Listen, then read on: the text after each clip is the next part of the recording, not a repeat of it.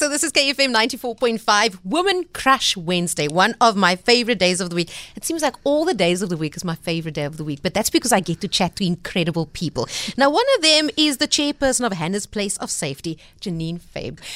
Let's speak a little bit about how you started Hannah's Place of Safety, because you started in the fashion industry, isn't that correct? That's correct. I was in the fashion industry for about 20 years. My forte was working with handbags and shoes, and now I work with babies. How did that transition happen? I think it was always something that I wanted to do, and then when we adopted Hannah, it just really kicked in. I did lots of voluntary work at children's homes, and that's where I met Hannah. But I think, Tracy, that it's always sort of been part of my DNA. Listen, from helping out at children's homes and doing whatever it is you can there on a voluntary basis to starting your own place of safety is a very different situation. Absolutely. So you've stepped away from your normal day job. This is what you do full time. This is what I do full time. This is what I've been doing for the past 6 years. And it's a whole lot more difficult than handbags and shoes.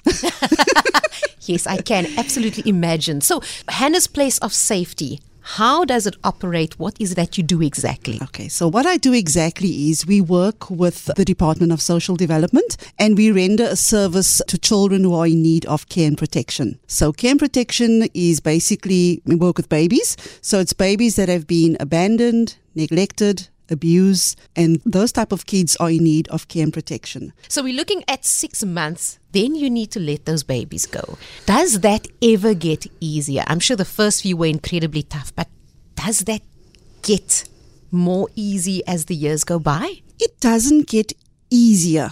I understand a bit more in terms of where are these babies going to. If we know that the baby is going up for adoption, wonderful. If we know if a baby is going up to foster care, wonderful. But we need to know those foster care parents. So we get to interact with the foster care parents a little bit before the baby is placed. How do we do that? So we've got the staff and then we've got the volunteers. So we've got people that we put through the volunteer process. But there's a method to the madness. So you volunteer and eventually you're going to ask me about foster care. And so now we can say, hey, you know what? Tracy's been volunteering here for about 6 months and we've got baby A that's going to be needing a family. And because I know her and she's gone through the paper process, she's halfway there.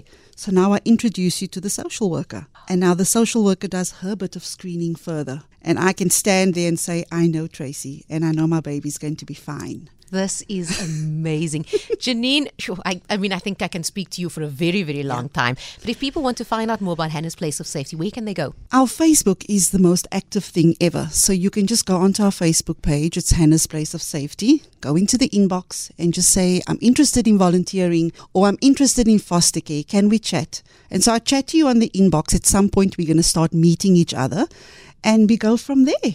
You know, I introduce you to this wonderful thing we call the system. I hate the system, so I work over the system, under the system, through the system to ensure that children have better futures. Yeah. Janine, you are incredible. Janine Fabe, chairperson for Hannah's Place of Safety, my woman crush for today.